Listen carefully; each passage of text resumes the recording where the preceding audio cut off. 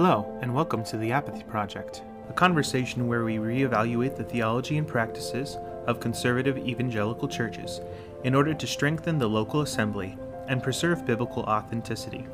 I'm Gabriel Hammonds, and today I'm joined by Joel Willoughby. Joel has been a deacon at my church and the college group leader, as well as a close friend. Joel, why don't you tell everyone a little more about yourself? Sure thing. Yeah, I'm married to Beth. I have 4 kids, 2 boys 2 years apart, 2 girls 2 years apart, and 11 and 9, 3 and 1 there. And so that's a big blessing. Living here in Iowa for now, it'd be 11 years now. And that's the first place I've lived more than 4 years because Dad was Coast Guard and stuff. So we came here to go to Faith Baptist Theological Seminary. That's why I moved, and I just stayed. Taught 7 years at local Christian school, junior high and high school Bible classes. Have my own ministry that I founded called Brains and Bibles, just to help put those two things together for churches, the person and Word of God, to know them better. I like to say the mind is the engine of the train, and so how can you love someone you do not know? So I try to help them with that academic portion of loving God, that sort of a thing, just strengthening, equipping churches mainly. So it's a lot of fun. And I'm grateful to be here. I appreciate your friendship, and I appreciate what you're doing here at this podcast, and I'm glad to be a part of it. Yeah, it's great. I'm glad to have you here. He has agreed to come and talk with me on the topic of music. So it's very integral to the church and how we worship. So there's a lot to be said about it. We're not going to cover everything. It would be far too much. Right. It'd be far too much. We'll probably come back and talk more about it at a later time. I'm hoping that Paul will be able to join me next time. But for now, we're just going to kind of cover some of the basics. We want to kind of break down a music definition, if we can. That hard? Oh, yeah. But we're going to give it a shot. And then we'll talk more of biblical theology of music, bring out some observations from Scripture, and move on to a systematic or practical theology of music, and then we'll just kind of discuss some of the more modern issues that we see in the church, maybe some terminology disputations. We'll see. All right, sounds like fun. So why don't I start with my definition of music. It's still rough around the edges, but we'll see what we can get. Music is a combination of multiple sounds which form melody and rhythm in a way which communicates something to the listener. Originally I had harmony in there, but not all music has harmony. Especially if I'm a part of it. So. Right. Hopefully it is in harmony with itself, right? It has kind of a structure to it that's reasonable and makes sense. Yeah. But harmony as in two different parts put together. Paul mentioned to me earlier that he had some other thoughts on that, but we'll save those for when he's here. So to define melody, right, because I use those melody and rhythm. Melody I have is a variety of notes which come one after one another, which often have repeated themes. The main substance of the music is usually the melody. It drives the emotions and tells a story. Rhythm is a strong, regular, repeated pattern of sound. It's the organization of the music and time. It can have a large effect on how the melody affects the emotions of people, things like that. So that's kind of my definition of music. It's in progress. What are some things? Good. What are some definitions for you? Well, I think I would like to use the phrase organized sound, but it can't just be that, because that could even be human speech, right? So there does have to be a lot of those elements that you're mentioning, like melody and rhythm. I am not a musical guru by any means, but I would say that a big part of music, because it can be a lot of things, like when you really start to dive into it, it gets a bit complicated. So I think a key portion is not just organized sound, but with a certain purpose. And I do think it's organized specifically with those elements you mentioned: melody, rhythm, harmony, perhaps. Maybe that one's not always so, but I like how you handled that with harmony. I'm still, it's a work in progress for me, and I hope to have something more concrete down the road. But it's one of those deals where I thought this is going to be pretty easy to define music. We'll start there, and then it seems like hours went by. Right. And so now I think I'm slightly, well, not worse off. I'm better off, but yeah, there's just more to know. There's more to know than I thought. Absolutely. And that's almost always the case when it comes to the Word of God. Yeah. Everything's more complicated than we originally think. Here's a thought for you, though. As I went through this stuff, I thought, it may be hard to have a concrete definition because it is such an abstract thing. But the deal is music when you hear it. Mm-hmm. If you say, I'm going to compose music, no one's in argument with you, unless you're one of those eccentric intellectual composers that are going to do something like silence. The one guy does like his gestures on and off the stage and stuff, and okay, we're going to exclude that kind of a thing, Yeah. Well, I mean, people have taken it pretty far. I think, I think just from, not from like a scientific or substantial position, but just from like, this is how I feel. Honestly, I question sometimes whether or not like things like screamo or like harsh vocals are actually music. They seem more like violent expressions of emotion than actual music in some cases. I've wrestled with that, and I think what I've settled on is it can be called music with the going to the etymology, to use the big fancy phrase, the Proto-Indo-European root, right? What that means, we don't really know. It's some language before that we don't know. That's what that means. And so people try to sound a little smarter than they are sometimes. But so basically, it's just to think is the idea. To think. The Greek is the muse. That sort of thing. There's some mythology with that. But the idea is to think. And so what you're doing, I think, ultimately, you are using elements. I'll be consistent here. Melody, rhythm. I'll just say those things there. You're using elements like that in your voices, instruments, and/or that kind of a thing, and you are teaching something. You are. I think it's a fundamental idea of music is there's teaching going on. You are like admonish. That mon part is that same root. And what are you doing there? You're giving them at least supposedly right thinking. You might be wrong yourself, right? But right. That the intention is, let me warn you, cause you to remember, things like that. I want to teach you something, get you to think about something, whether it's right or wrong, whether it's true or false. But that's the intention there. So even with like the screamo type stuff, I think that they are trying to get you to think. It's just not positive things. Right. It typically it's things that you shouldn't be thinking on, as Philippians 4 gives us a pretty clear idea of the things we should be thinking on. Right. And so that's where I'd say, okay, you can call it music, but it's not the kind of music that I should have in my life. And that's where it gets a little controversial when I start to say things like that, right? And I know there's lots of people that would disagree with me, but right. We have to be careful about our inputs. Yeah, I don't know off the bat what I think about the idea of it teaches you something. I think I would probably not hesitate with certain things, but I would say that certainly all music communicates. Sure. It's a communicating factor, right? And it communicates more effectively in some ways than just verbal speech does. It incorporates, I think, a more emotional, a more integral part of the human ability to communicate, just like a picture can communicate in ways that words can't.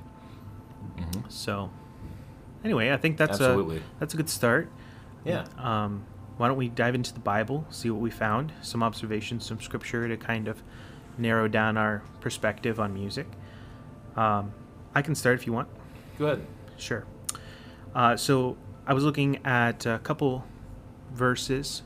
The first one that I kind of stumbled onto was 1 Chronicles 15:22, with Janiah is made the director of music, and he's a Levite, and it was because he understood it, right? So the Levites were primarily, I think maybe even exclusively, the ones that were directing music in the Old Testament with regard to God, and he was chosen because he understood it.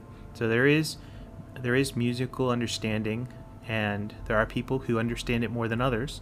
And so that was kind of a foundational thought that I thought was helpful to bring to the forefront when it comes to music. Some people just have perhaps a poor understanding of music, or at least varying degrees of understanding of music comparative to other people. I definitely am on the lower end of the dream pool. To quote Uncle Scar from The Lion King, the Sure. lower end of the dream pool, or the shallow end of the dream pool. How do you say that? Okay. I have a little exposure. My wife plays violin, has been for over 20 years, and I play violin for 11 years and guitar for going on 7 years, I think. I didn't know about the violin part for you. Yeah, That's interesting. when I was in Maryland, I played violin. So you can see there's we're in my living room right now. There are 2 violins up on the wall, Yes. and one of them is my wife's, one of them is mine. I just assumed they were both Brenna's. That's amazing. I learn something every day. Yeah. That's awesome. So I do have some exposure to music. And not so much the theory, more just the playing of music. But I was surrounded by the culture of music a lot, specifically like I would say classical music. Played a lot of classical music, but I also, like, growing up, like CCM a lot. We'll get into that a little bit more. But anyway, so. Sure. To play off what you said there, 'cause, they understood the music. There is a level of skill that is, we don't just do something half-heartedly. We don't just throw things together. God has designed us. He's given us all a certain capacity in certain areas. I think just about everything can be taught, but we have different heights of a ceiling. I think maybe a fair way to say it. I think of Psalm 33:3. And it says, sing to him a new song, play skillfully on the strings with loud shouts. It's that skillful idea, right? So I think it's really great. And then, it names all these other instruments and things. And you think of it even just in Genesis 4, I do believe it is, when it talks about, Cain's lineage, and they're creating these instruments. Just the amount of intelligence they had back then, so early on into human history, and to understand even the physics and things of it. And so I think there's a lot going on, and God wants us to discover these things. He has created all these things, even the laws of physics, for our enjoyment, for our pleasure, to actually, I think, even to have a higher capacity to glorify and worship Him properly. So I think it's all involved there. So that's really awesome. Sure. I think the majority of the music that we see in the Old Testament is used. It's usually conducted by a conductor. You see that in the Psalms, and oftentimes you'll see this in what they call verse 0. To the director of music. Yeah, a makil or something like that. These words we don't understand. Right. But there were people who conducted the music, and obviously the Psalms are a large portion of the music that we see. There's a lot to be garnered there, and we obviously don't have time to get into all of that. But you also see in like Exodus 15, 2 Chronicles 7:6, if you want to look at these, Psalm 101, Isaiah 38:20, that people used instruments to praise God and give thanks for His many gifts. That was the primary use that I've been able to see as I did word study on music, and as we see how it was used by the people of God, it was primarily to praise Him. The first one I mentioned, Exodus 15, would be when they are on the other side of the Red Sea, and they've just been saved from 400 years of captivity, and God has done the miraculous time and time again to prove that He cares for them. And so they are they're overwhelmed, and you have their song recorded there, that they are praising God. Right. Absolutely. That's awesome. And, you have to think, like, what was amazing is, the very first instrument, God created it. It was, the human voice, right? Mm-hmm. We are kind of a living instrument ourselves. Music is a big part of how God's created things, and you even think of the sounds that He has created animals to make, that kind of make a sort of music not the same sense, but there's you sit outside and there's sort of a maybe I'm misusing the word, maybe a sort of a melody out there, or at least a rhythm, right? It would seem like it. Yeah, It would seem like and it. so it's really cool. Yeah. Were you, I don't know if you were done there or not with that thought. Well, I mean, like the counterpoint to that would be that music was also used to worship other gods. Oh, sure. So you see in Daniel yeah. chapter 3, verses 4 through 5, this is the most obvious example of this. It says, Then the herald made a loud proclamation to you, O peoples, nations, language groups. The following command is given. When you hear the sound of the hort, flute, zither, trigon, harp, pipes, and all kinds of music, Yes. you must bow down and pay homage to the golden statue of King Nebuchadnezzar that he has erected. And I mean, music was used for the worship of other gods, and so it's not just something that has been used singularly Yeah. for what you might say are appropriate, but also inappropriate worship. Absolutely. And just a reminder that everything God has made is good. And then, what is sin, right? It's that perversion of it or absence of it. And in some case, I know there's lots of different definitions you can make there, but just an idea. So once again, music, something that is a good thing that God has made a reality. It's one of those things, too, where I think that it's probably something that never really had a beginning, I would assume, with the Trinity, 3 persons, and there could have very well, there's no evidence of it, but there very well could have been some sort of a singing there. Just a kind of an interesting thought as we muse through these things, to use the root there. But, of course, once again, nothing definitive, but I don't know. Seems like maybe there's something there.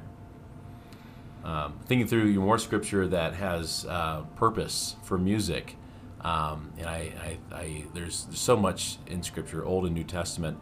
Here, just to take a moment to focus on the New Testament, because it's a little bit more of the nuance of where we're at today. Not that those things are discounted in the Old Testament. I think that's the foundation and it's true, and then there's just things that are built on top of it, such as even with the indwelling of the Holy Spirit.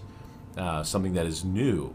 And so I think there's 2 passages really that Paul wrote them both, and they kind of play off of each other here a little bit. But in Ephesians 5 and then also Colossians 3, and so I'll be a little more specific here. So Ephesians 5, where do you start, right? Once you look at a verse, you think, well, maybe I'll include these few verses, and then the whole chapter, and then we'll have to start at the beginning of the book, right? So we got to stop somewhere.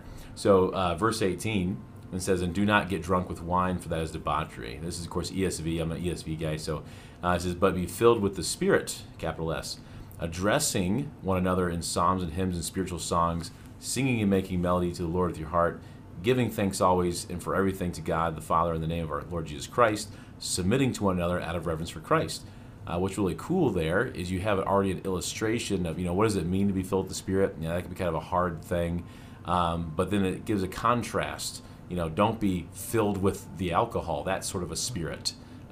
Look how it guides and has some control over you, a bit of an authority over you, if you will. You're a slave to it, in a sense, that kind of a thing. But no, it should be that way with the Holy Spirit, and of course in a positive way for all those things. And of course I always say, how do you know if you're filled with the Holy Spirit? It's like if I have a mug of coffee, and I always drink it black. Well, once in a while I throw some cream and sugar in there. It's like a dessert. But normally coffee, I'll drink it black. And so I always, say if someone bumps me, then what comes out? Nothing but coffee. Why? Because that's what it was filled with. And so when life squeezes you and bumps you around, what comes out? Well, if you're filled with the Spirit, it's the fruit of the Spirit. That's Right. what comes out, right? And so, but here, it's like a recipe almost. I love this. It's a parallel passage in Colossians 3, but you have those little participles, not to bog people down with, too much grammar here, but I know Gabriel and I, we don't mind at all, and we love these sort of things. But, being filled with the Spirit, so then you have that addressing, the singing, right? The submitting, those sort of things. So you say, how do I get filled with the Spirit? You can go to Galatians 5, keep in step with Him, right? But then here you have this sort of a thing. And so psalms, hymns, and spiritual songs. I'd be interested. I have an idea, but have you considered the distinctions between those 3 categories? Or how would you look at it? Maybe you look at it completely different. But you have the three things that it has there in verse 19 of Ephesians 5, addressing one another in Psalms 1, hymns 2, spiritual songs 3, that sort of a thing. Do you see that as a list? Do you see that as maybe circular? What do you think? Or like parallels. Yeah, I don't know entirely. What I would say, I've heard, I think if I'm correct, I think I've heard that you mentioned before that you think they're different things, correct? I do, yeah. And you go ahead and tell me what are the cat's out of the bag now. So now, once again, this would not be a hill I would die on by any means. It does seem to me, though, to be a list, which would be three distinct things. I think that there could be some overlap there, but how I would look at it is Psalms is inspired music. So it's scripture, okay? It's inspired of God. That's a whole other level. Hymns would be, it's not inspired like scripture, but it's music derived from inspired scripture.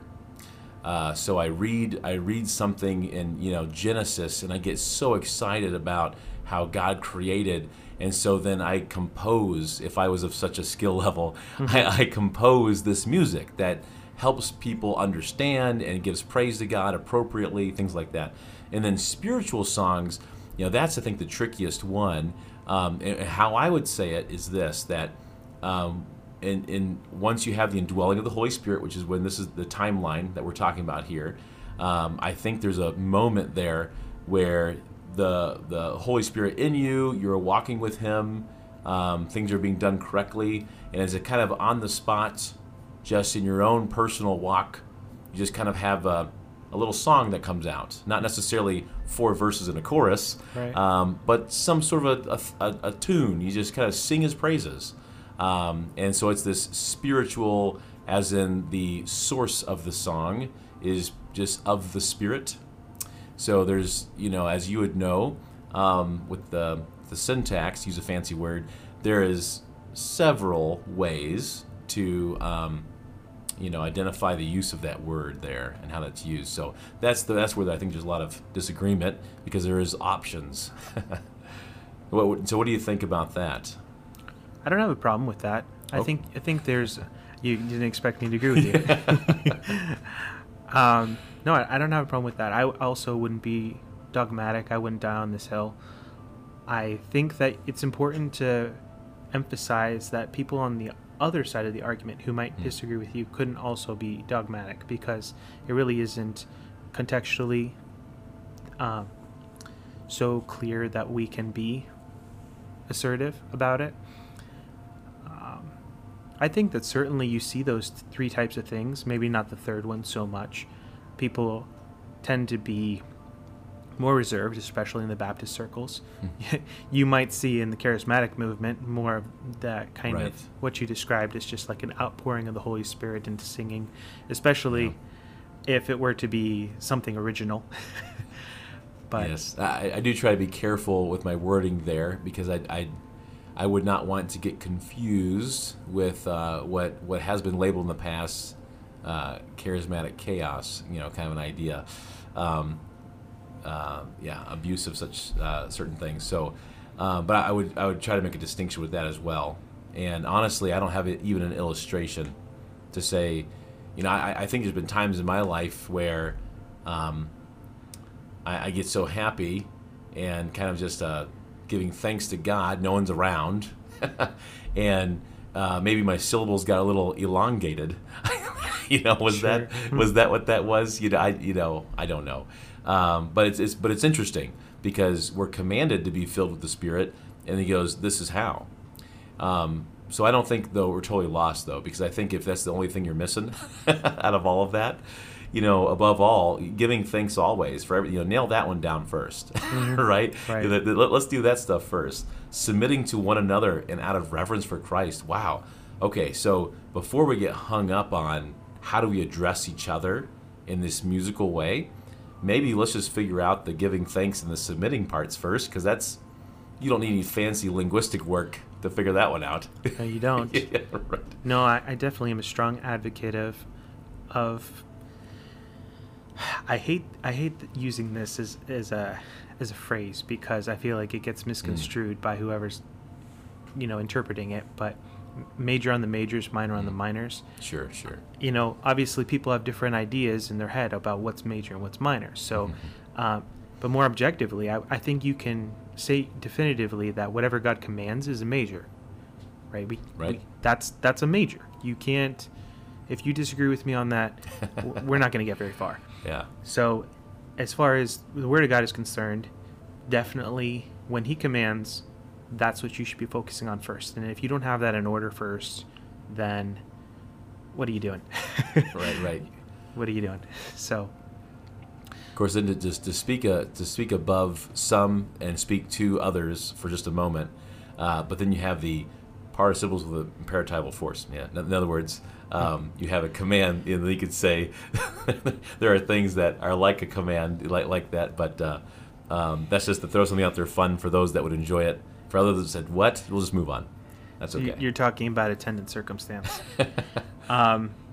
This is definitely something we would, at least in part, I think, disagree on. Sure. I think you've mentioned that to me before. Man. You know what? Why don't we save it? Maybe we'll save it. Okay, because that'll get too distracting from what we're actually doing here. Sure. I was maybe slightly evil's a strong word, but let me actually finish because I don't want to leave. Because if no one knows about the other verses, in Colossians 3 was the other passage I was referring to that's kind of parallel. And if I just narrowed that down to just verse 16. And I think 17 obviously goes wonderfully with it and everything else around it really, but I'm trying to narrow it down. So in Colossians 3:16 it says, "Let the word of Christ dwell in you richly." I think that's another way of saying be filled with the Spirit. Even the Holy Spirit is called the Spirit of Christ. Right? So there's overlap because they are one God, anyways, and they are in complete harmony. To use a musical term, they are in complete harmony there, right? And so it says, "Let the word of Christ dwell in you richly." And, of course, notice it does say word of Christ specifically. And then, of course, you have those little participles again, right? So teaching and admonishing, that word admonishing there is literally to, put the mind in the right place is the idea, which is kind of a cool little thing to kind of compound word there. So they weren't thinking right, however you want to flesh that out. And so you are correcting their thinking. So teaching and admonishing one another in all wisdom. And then you have this singing psalms and hymns and spiritual songs with thankfulness in your hearts to God. And so really it's that kind of that same thing again. And then, of course, that submission there in verse 17, and whatever you do.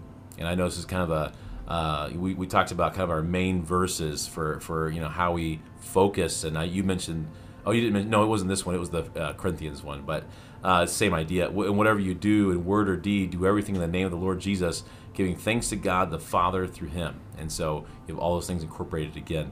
So kind of a cool idea. I think it's worth pursuing for us and your listeners out there a little bit more of what could that mean authentically? What did Paul mean by that? Because that'd be kind of a cool thing to pursue there.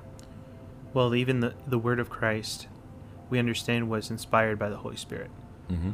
So we identify the different functions or the different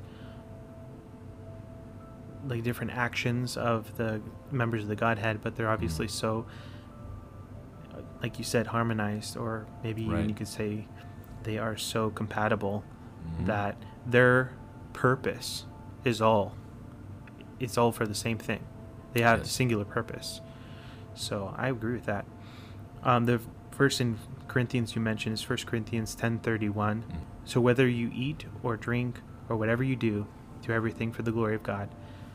And so that's a really good thing to kind of keep in mind. Kind of like the first commandment is love the Lord your God with all your heart, soul, and mind. And the second is likened to it, love your neighbor as yourself. Are very good principle commandments that we need to keep in back of our mind when we're considering our practical theology. Is you can have your thoughts and arguments and your considerations about music, but are you loving God first? Are you doing it for the glory of God? Are you loving your neighbor as yourself?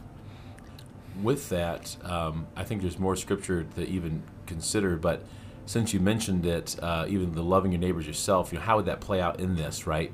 So I think there's several ways that can play it out. One, just to repeat what was already been said, you are loving your neighbor when you are encouraging them to praise and thank God. Mm-hmm. You are loving your neighbor when you get them to think scripturally, which is that admonish. They were not, now they are, kind of thing. That's loving them. That's an uncomfortable conversation, perhaps, but that's what you got to do. And all those sort of things, teaching each other. This is all one another. This isn't, so you better expect to receive it. And if you're not receiving it, you need to get better friends. Right? Yep. Here and there it should happen. Maybe not on a daily basis, perhaps, but so that we're loving each other in that way. I think even with music, to actually sing songs so that the people that you are worshiping with, that corporate local body that is the church, right? To sing songs where everyone can join in. I think, try to maybe increase ability and, try new things, teach new things. That's okay. But you should be, roping everyone in. Mm-hmm. And there should always be ways to do that. With children even, we're not having these complex, movements in the music and stuff. We're singing simple songs because it's something that they can understand. It's something that they can sing along with. And then because music is the way it is, it actually has a way of embedding truth even better in your mind.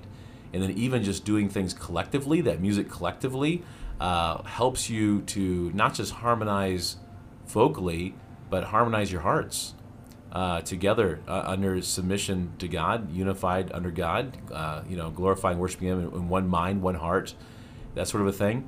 There's lots of things music does like that, and even sharing emotion. I can write something to you. Now, if I'm a really good writer, I might be able to stir emotion in you with my writing. If I'm a really good speaker, I can probably instill some emotion in you. The same thing is true with music, but I think it's even more powerful. I think it's even more powerful than writing and speaking. And I think it has a way so that you could actually communicate even all those emotions that David was sharing in the Psalms, where he was just in agony, or just such bliss. He shared all loneliness, fear. There's all these things, and you notice with all those problems, he always comes back and says, "But the Lord is good," or he'll say, "But we praise the Lord." Right. And just communicating those truths and having that emotion and bonding together in that way. Music does a lot of wonderful things. And to your point of it just being so integral and so embedded in you, have you ever tried to read a verse that is put to song without singing it? Right. I know. I try so hard. I can't do it sometimes. So Micah 6:8 is a song, and I'm not going to sing it now, but it's not a music podcast, but we are talking about music. But there's a song, you can look it up, and it's every time I read Micah 6:8, I sing it in my head. Or you might read it, but you read it with the intonation of the music. So it's hard to root out of you. You have to be really intentional. I think I might not know that song, because when I'm looking at it, I'll share it with you after. Okay. All right. I don't want to sing it right now. Okay, that's fair. Yeah, I think you're right. I think with so we're kind of talking about corporal worship together. You have some ideas on that I want you to share in a minute. But I was just thinking about Romans 14:13 through 14.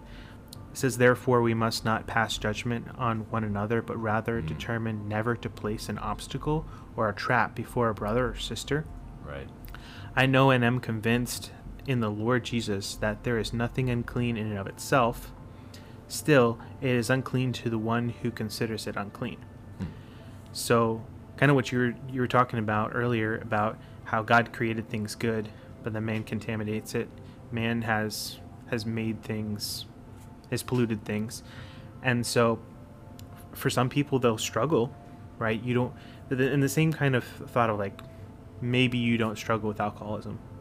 You can drink alcohol without getting drunk, But if you're having someone into your house who does, then you want to be conscientious and you don't want to place a stumbling block or an obstacle in front of them. The same way in the congregational worship, you don't want to be the reason why someone else is struggling to join in with worship. Right.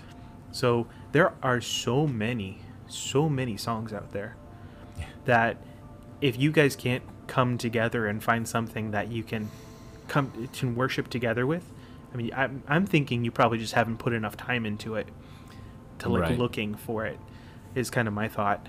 I agree with that. Or you might want to kind of consider, all right, what are the hitches? Why is there such a wide expanse between what is acceptable to one person and not the other? Maybe there's some underlying heart condition. My dad always told me the problem isn't the problem. Which there you go. There you go. Now you know. But right. No, what he meant by that was that the real problem is almost always people. And I say almost always because I'm not like... It's hard to say always. It's hard to say always, but it really is, if I can be so bold, always people, because we're depraved. And so we are selfish, we are unkind, we are not patient with one another, we don't bear with one another in loving kindness. Right. The Bible is just completely saturated, especially in the New Testament, with verses that promote and encourage and teach unity in the church. That should be the main priority.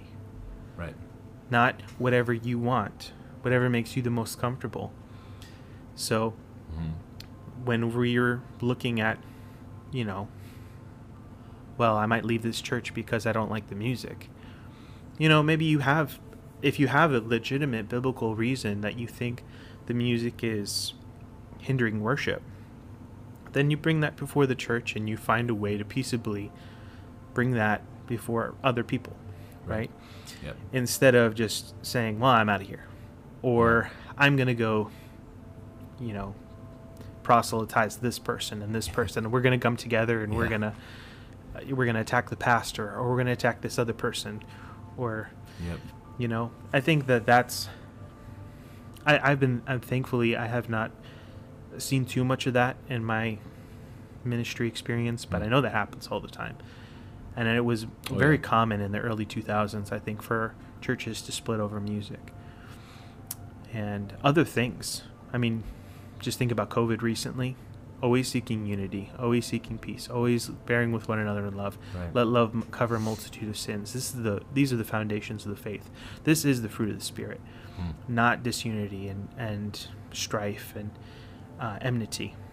So, just kind of as a basis, and also, if we say something that you agree with, maybe this goes. It should go without saying, but don't use hopefully this podcast to be like go to your friend and be like, see, listen. They said it. I'm right now because someone else said it. Yeah. Right.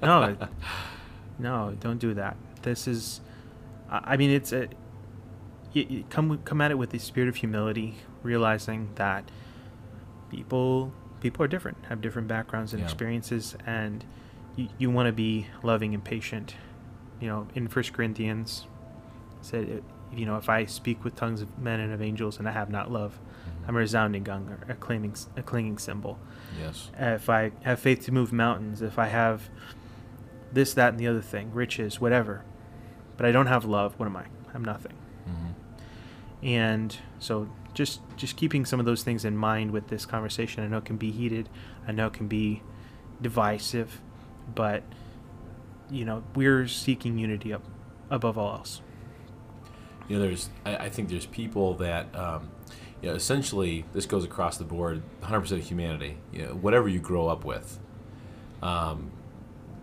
if it's presented as normal, you're from a baby all the way up, and there's something that's consistent, then you're gonna, you will have a harder time recognizing it as something it was not presented as. In other words, if this has always been presented as good or normal, whatever it is, then you're going to have a difficult time coming out of that, because you'll say, what? No, there's no way that everybody was crazy, that kind of thing. And I think that's what happens in churches where there is, and this goes across the whole spectrum. So don't don't try to isolate this in your own mind, listeners out there. But the idea is, if we've been doing it for decades, maybe even we're gonna sing these same, say, 20 songs, maybe up to 30, and so then someone comes in and says, hey, what about this?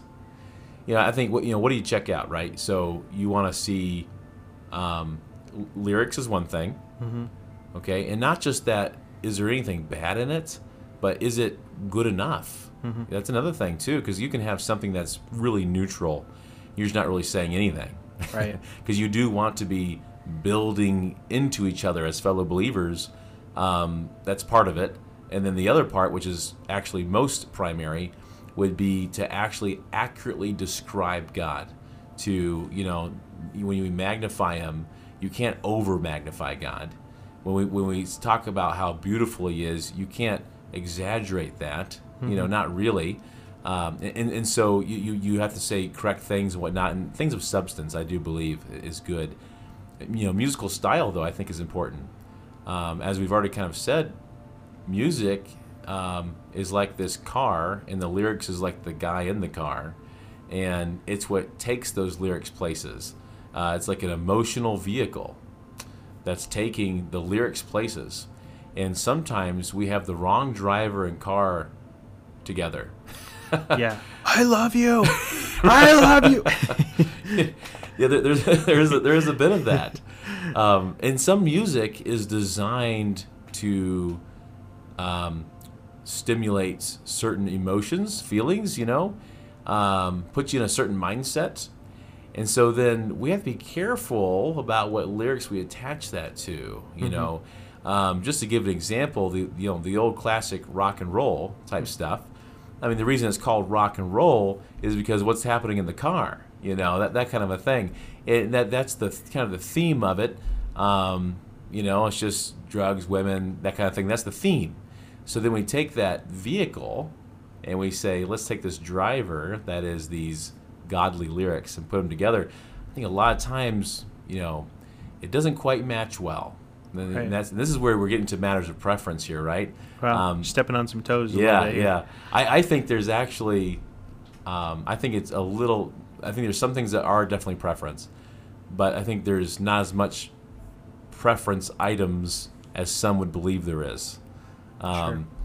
I have a different standard for when I'm worshiping God through music, which I do want to talk about that too, that worship and music are not just equivalent terms, right?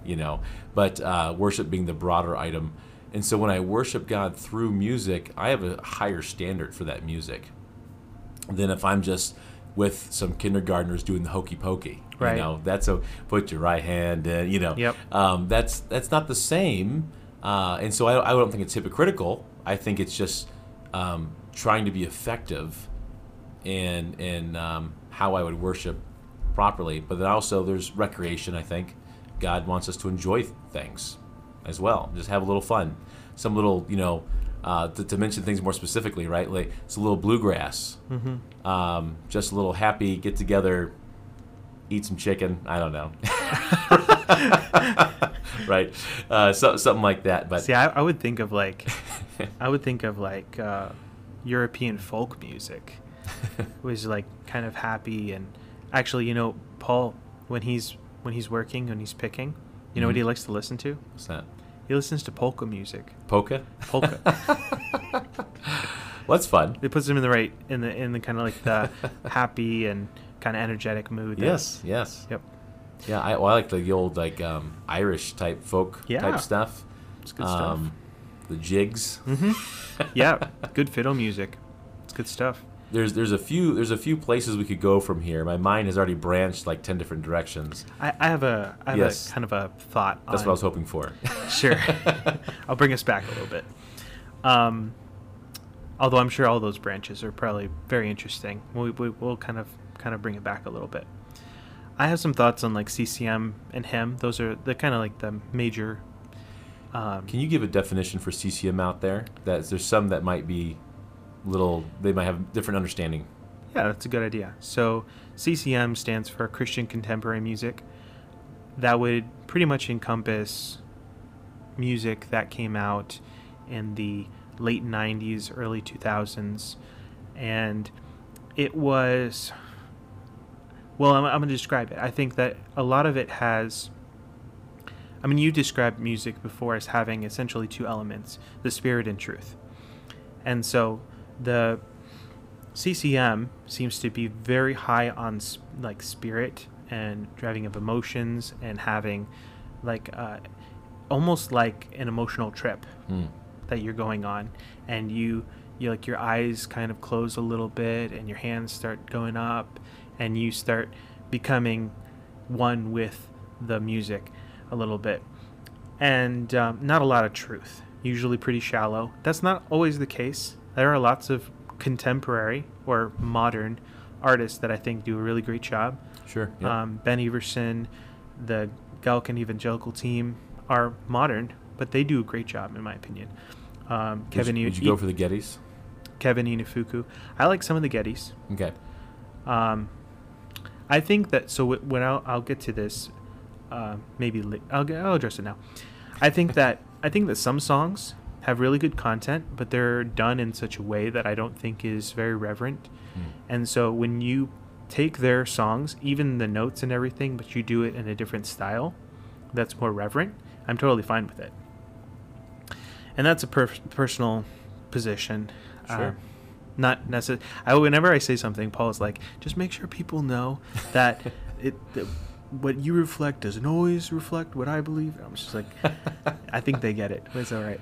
Well, if you would dig a little bit with that one, so with source of the song, okay. Mm-hmm. I think that is something to be at least considered, not necessarily barring use of, but at least considered. So then you have something like, just to name names here, Bethel Hillsong. That's the two popular, right? They basically are producing most of what is being played in churches today. Casting Crowns. You would lump them together? In some ways, yeah. Okay, and that's interesting. I'd like to hear what you had to say about that. So what to clarify what I mean though, with Bethel Hillsong kind of thing, it's the very much charismatic stuff. And if you even go check out websites and stuff, you'll see that it's very intentional. They're using this music to try to get people to come over to their doctrinal positions with the charismatic gifts and whatnot. So for me personally, even if I were to, the lyrics pass the doctrinal sniff test, and I think that, this musical arrangement is actually fitting and good. For me, I would still not want to participate in that because of what they're trying to do, and I think there's doctrinal error there. And so maybe just talk that a little bit, and then what you meant by casting crowns to clarify your position. Good, please. Well, I think I agree with you. I think intention matters. Although I run into the issue of, like, if I'm going to take everything back to its roots, does that mean that I'm not going to use an iPhone because it was assembled in China by essentially child labor or Sure. slaves? I'm not going to use Nike shoes because the backing behind it. I'm not going to I'm not going to go to Starbucks and drink coffee because they're very openly LGBTQ plus supportive. Yeah, sure. So, but you're right in the sense that in music, the purpose, they're not like trying to indoctrinate me with a coffee, proselytize me with a shoe. There's a pretty big difference. I think you're right with Hillsong. I wasn't entirely privy to the charismatic background of that. I was thinking more of the kind of impression that I get from a lot of the Hillsong / Casting Crowns music. There is a Casting Crowns song I recently was listening to because I remember liking it a lot when I was little. Okay. So the song that I was thinking of with Casting Crowns was The Voice of Truth, and the part that I was listening to and it was kind of bothering me was, "This is for my glory." I I don't think that focusing on our glory is really the right thing to do. We should be thinking about the glory of God. I understand that. That is actually would be the voice of truth would be Christ, wouldn't it? Wouldn't that be God? The voice of truth. I mean, they're personifying the waves. They're telling me a different. The voice of truth is telling me a different story. It's like, I don't know. At the very least, it's ambiguous, and I know that they're trying to draw from the account where Peter is stepping out on the waves. They're trying, Sure, yeah. and also from David and Goliath, and talking about having faith, and like some of these things are okay, but even like the way they sing it, it's like, I don't know. They kind of sling their voice around like it's on a yo-yo a little bit, and it's not. It's very invigorating, but I don't feel like it's very theologically deep. It's like a cheerleader song, right? You're feeling down. You got it. Yeah. One that you made me think of. What this is actually I forgot who did it, but it brings us back to what we were saying before. This is Bethel music. Champion. Mm-hmm. I've heard this one before. It's amazing what churches are singing this kind of a song, and in it, it's kind of the same thing. Giants fall when you stand undefeated. Every battle you've won. I am who you say I am, and it goes on. And there's some good ideas there. He's conquering. Okay, and then as you go through it, though, and you kind of, I think you're in a sense you're kind of letting your guard down, and then it says, when I lift my voice and shout, this is in the bridge later on, when I lift my voice and shout, every wall comes crashing down. I have the authority Jesus has given me. When I open up my mouth, miracles start breaking out. I have the authority Jesus has given me. When I lift my voice and shout, every wall comes crashing down. I have the authority, yes I do. Jesus has given me, when I open up my mouth, miracles start breaking out. And it just keeps repeating. And so, going back to the charismatic movement and what they're pushing there, for me, it's a big no-no. And I cannot believe the amount of churches that will sing out this stuff together. Are you even considering what you're saying, that we can just actively, at will, produce miracles just by speaking? I don't think so. You know what it reminds me of? It reminds me of when you're trying to get your dog to swallow a pill. And so you put the pill inside peanut butter, and then the dog just like just consumes it so fast it didn't even realize there's a pill in it. That's what it reminds me of. So like I would say that I compare CCM in a lot of ways to like sugary or fatty food. I think that it tastes good, right? But it lacks nourishment. It lacks the substance that we really should be seeing in music that's directed towards God. And so I think that's why, generally speaking, immature believers. I'm really making. We're saying a lot of things today. We're saying a lot of things, man. I think that's generally. Well, I was a huge fan of Stephen Curtis Chapman. Okay. I loved him. I loved his songs. I listened to them on repeat. I would listen to them loud. I would listen to my headphones. But like, now I cringe. Like, not all his songs, but like specifically Dive. If anyone else out there has heard Dive, it is very shallow and very, like, it's energetic, but there's no substance to that song at all, and it's just awful. So this is kind of the thing that I'm talking about, is like, I think immature believers, they are just, they hear the song and it tastes good, but they're not really concerned with, just like little kids, they'll taste, oh, it's sugar, and they just want candy all the time. That's all they want. Or they want bacon, and they want all the fatty foods, because that's what tastes good. All right, back off bacon. All right.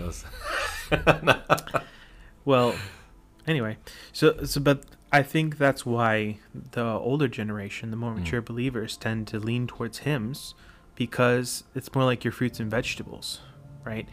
It's a little more, I can say, I'm going to step on everybody's toes. It's a little more bland in some cases. Not all hymns. I think there are some really awesome hymns out there, so don't get me wrong. Right. But I think that some of them have even become bland over time because we don't understand the language. Right. And they lack nourishment also because of that. And so people, they sing it, and that's just what they've always sung, and there's no... so another thing about CCM is there tend to be a lot of dynamics. There's like a lot of ups and downs, and there's like a lot of... variants where like hymns tend to be like very incremental, like one note is like the next one is a little higher, and then they build up to the high note, right, which usually no one can sing, especially if it's like an F sharp. It is well with my soul. Man, and then like, you know, you work your way down, and they're very predictable, and that's what makes them singable. For a lot of congregations, they can sing them because they're predictable. Even if you don't read music, you can just look at the notes and say, well, it's getting a little higher, so I'll just... That's where I'm at. and that makes it... That's good in a sense, I think. But also in a sense, I understand the younger generation that's like, this is boring. You know, and it can be. If, I think, you're not also being energized by the truth of the Word of God that you see in it. So there needs to be a balance, and you've said this before, between the spirit and the truth, right? I don't know if I said that on this podcast, though. Not on this podcast. Okay. I think you've talked about music before, though, in like the college group. Sure, yes. And you can't have you know, too much truth, but like in the sense that you can go too deep, right, theologically, to the point where it becomes very hard to meditate on in the form of a song. I think the key, you know, because like too deep, right? I would push back against that idea, but only because I think the key is that there just needs to be balanced. So like, can you really go too deep into studying God, right? You know, is there a point where God's not happy? Oh, you've been studying me too much. You want to know? In song, in the setting of Bible study or in the preaching of the Word, like too much to chew, kind of thing.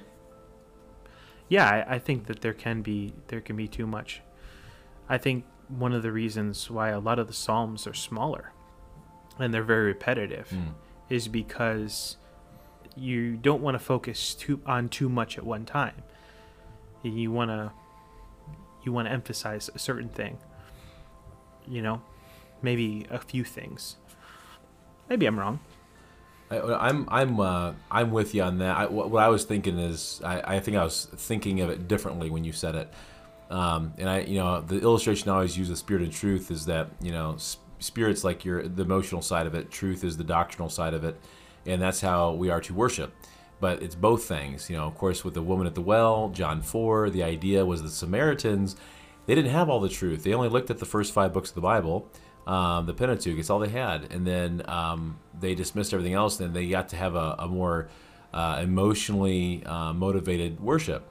And so, you know, Christ is kind of like, well, you're half right. And then with, you know, the current state of Israel at the time, they were pretty much dead in the water. They had the whole Old Testament and everything, but they were just, you know, it was burdensome. You know, that's why he says, my yoke is easy, my burden is light. You know, what was going on?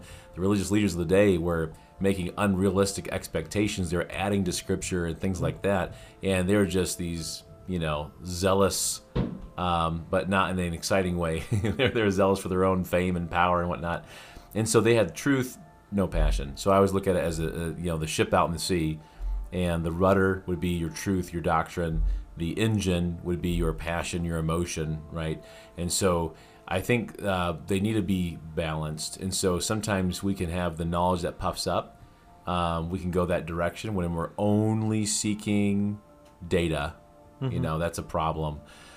So then the data that you are collecting, the doctrine, if you're walking with the Lord, I think there's an emotional element that tends to come afterward. It follows. Because when I start to think about the depths of God, it gets me wowed. It gets me excited for who He is, who I serve, and that I get to be face to face with Him quote unquote soon. Life is a vapor, but it takes a lifetime, Right. So there's lots of things there. So I think there does need to be I think you hit. I want to just go back to something you said that was good too, and that was the understanding of the words. I think there's a lack of explanation. I mean, when you're just singing a song that's 2, 3, 4 centuries old or so, then you probably need to explain a couple things. I love "Mighty Fortress is Our God," and Lord Sabaoth. What was that? Lord of Hosts. Okay. Mm-hmm. In other words, he's the commander in chief of the armies of heaven. So then, once you understand that, then that's actually really cool. That makes a lot of sense. When you understand that Martin Luther was on the run, they wanted to kill him, and he is able to hide in a fortress in this castle, and he's looking around, and he goes, "Wow, this is like how God is." How he's like this mighty fortress that I can rest in and things like that. I don't have to worry, all right? And so then when you even understand the history of why that song was even made, that helps you appreciate things a lot better as well. I think you're absolutely right. Education is lacking, and it's a lack of discipleship. I think that there needs to be more often someone that would lead songs knowing that something's out of date. To simply say, hey, I know that you might not know what this is. Let me just explain that.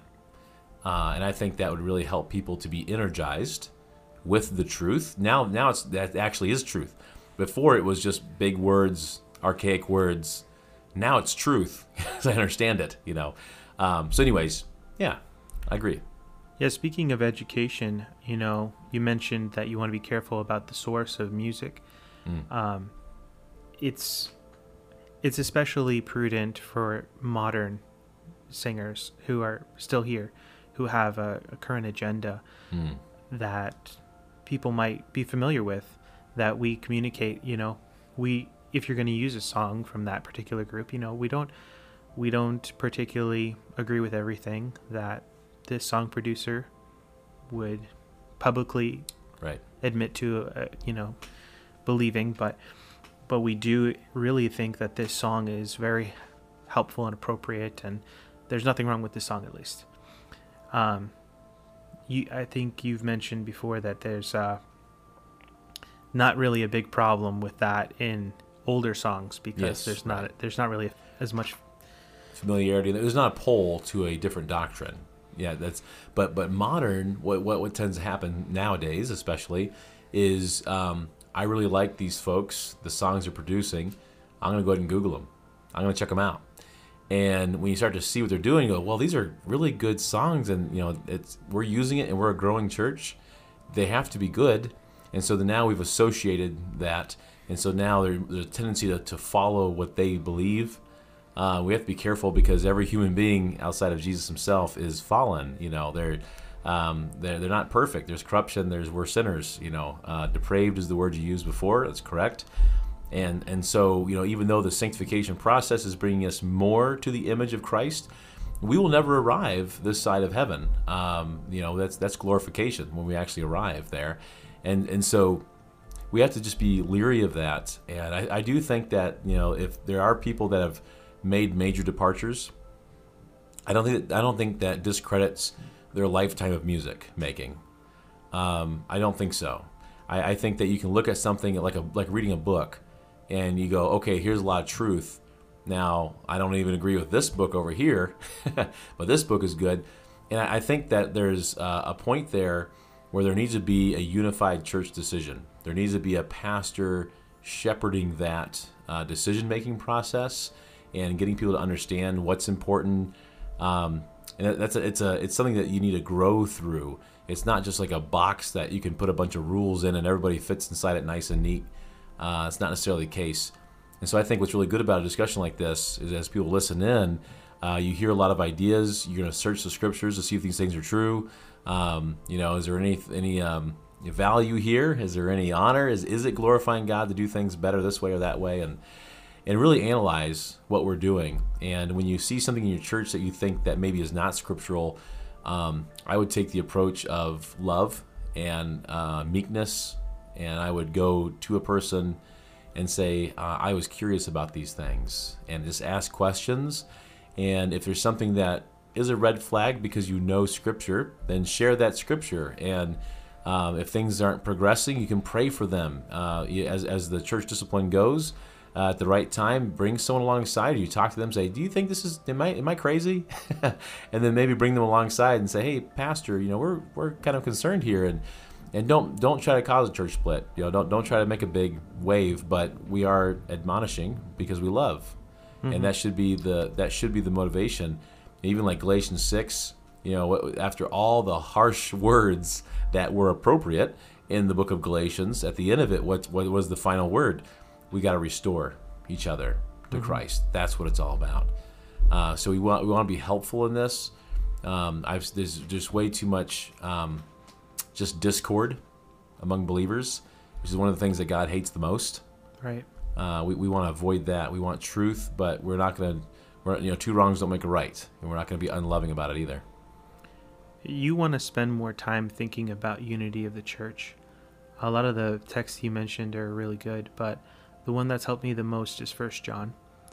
The whole book is written with the purpose in mind that the believers would have fellowship with God, Jesus Christ, and other believers. Yep. So, I mean, that one's kind of like my baby. I know it's your main book. I love 1 John, man. It's affected me in such a positive and beneficial way. Mm-hmm. And it's scripture. Right. So that's unsurprising. It's unsurprising. I always say that I know everyone's favorite book of the Bible. It's the one they've studied the most or the most recently. Mm-hmm. That's always the favorite book. So with you, it rings true. 1 John, you studied that one a lot, so it's good. You mentioned before to me that you don't really like the term worship leader. Oh yes, I'm glad you brought that back up. That's I get a little aggravated with that one. So here's the idea. There's a few terms that kind of go hand in hand here, but like worship leader, worship pastor, worship team, that kind of thing. And I know there's a bazillion churches that use those terms, and there's even churches that I think are good.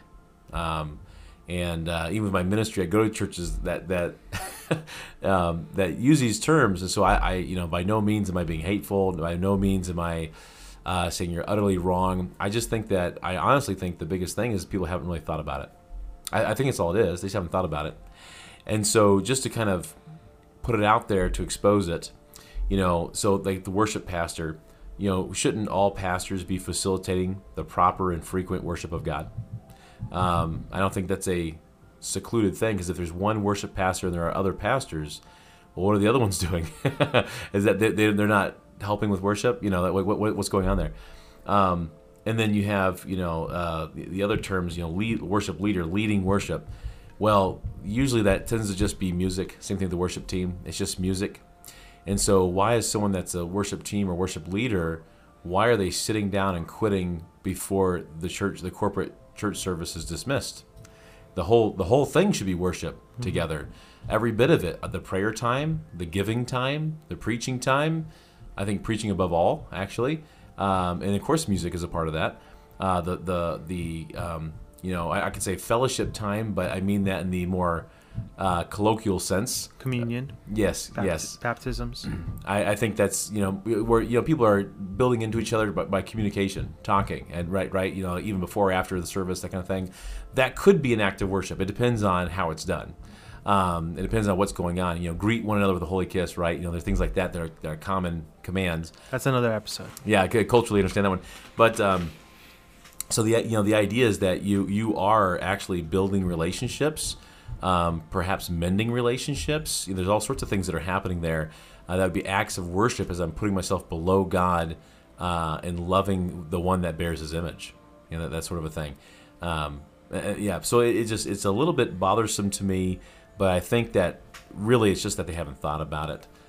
So just maybe there should be a little bit of a correction there, because everything that we do should be some form of worship. Even just enjoying God's creation, I worship Him in that way as well, because I'm submitting that He is the creator and what His purposes for creating, and even that He reveals Himself partially through that creation.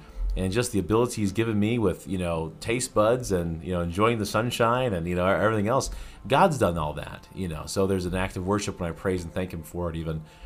So a little bit of a soapbox. So I'll stop there because that's gets the point across. No, I appreciate it. Appreciate it. There's one more question I'd like to ask.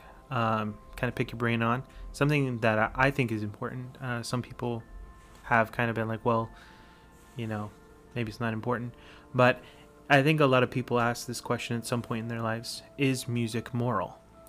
Because if it is, then it would seem that we have a responsibility to essentially break down what are the essential elements of music that make it moral, or I want to say good or bad. Let's put it that way. Sure. But I'm talking about its morality, not just the quality. I'm talking about, like, is this music that is, what is it? Like sinful? We'll Sinful. use that word? Yeah, Okay. this is sinful music, and this is righteous music. This is morally I upright think music. it's a good distinction to make. Makes it more clear. Yeah. More cut and dry. Yeah, I would say that really what, if I were to say in a conversation, I say, you know what, I think that music is not honoring to God, then usually I get challenged with something like, hit a key on a piano, is that good or evil? Mm-hmm. And it's like, okay. Or is this particular instrument, is it inherently evil? Right. No, I don't think so. I don't think that particular key, pitch, volume, an instrument, right? There's some of these things that are not inherently evil at all. I think what it really comes down to is choice.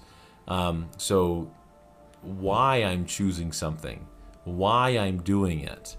I think that's where morality comes into it, because we're going back to the idea that everything God has designed is good. Mm-hmm. Everything. We are not coming up with something that God never thought of. When we do anything, God's not like, whoa, would you looky there? No, he's very aware of all the good possibilities of his creation. He's also very aware of all the potential perversions of his creation. It kind of goes back to the tree of knowledge of good and evil, right? It's not necessarily evil to know things, but anyways, I think what it's all about is time, place, use, purpose, things like that. We would all agree that there is good things that are not fitting in every circumstance, and so we kind of talked a little bit about that with the driver and the car kind of thing, something like that. I think that the choice to use a certain musical style, something like that. I'll also stick with that one because lyrics is obvious, but more so obvious. But the musical style and things. Why am I using it? How am I using it? When am I using it? If I were to have a funeral service and there is an appropriate style of music that's there. Now, you can have a happy song, but at the right time in the funeral service. And, of course, it also goes along with, who died, what's the family like, things like that, And so you have, appropriate times and places. It could be evil because you're not loving your neighbor in that sense even. There's so many different ways to look at this. I don't think that you can make a choice and it be amoral. In other words, totally absent of a good or evil. It's black or white. That's it. And that's where I come down on that, really. So, drums, right? It can help you keep rhythm. It can help you stay on track. You can have a certain emphasis that really helps us to understand something better. However, drums very easily, I think this is kind of the obvious one you pick on, right? Very easily, it can get you just totally into the flesh. I always try to tell people, especially youth groups, kind of things that I teach, and say, look, if it's moving your behind before it's moving your heart, that's a big problem. There's dance, which is a natural physical ramification of music, which could be simply clapping the hands, tapping the feet, something like that, hopping in a circle. It doesn't have to be the bump and grind that's happening in the club. That's not what we're talking about here. But there's a natural physical reaction to things. But if that's what's taking over, If you're saying, hey, I love this song, and then analyze your statement. Wait, what do you love about it? Right. Is it because it articulates who God is better than you thought to before you knew the song? Does it help you to speak truth to your neighbor, to God, to represent who he is? Or is it kind of really because, man, I like that beat. I like that rhythm. Oh man, I love singing it because the way it rhymes so well, Yeah. or something. So I think just we have to analyze all those things because there really is no amoral choice. Right. I agree with you completely. I think just to add maybe a more music you were focusing, I think, a lot on how the music affects people and the choices that they make as far as what they expose themselves to and what they choose to sing themselves. I think that's right on. I think that a lot of people will choose to focus on the music itself and try to purify, so to speak, the music, instead of focusing on themselves and purifying themselves and realizing that when they are pure, when they are righteous, when they are holy, all they want to listen to is appropriate music. So I don't think that, to be more direct, I know that you probably said this, but to be more direct, I think that music, as far as sound waves flowing through the air or notes on a page, is not moral. It's not moral at all. No more moral than a chair is.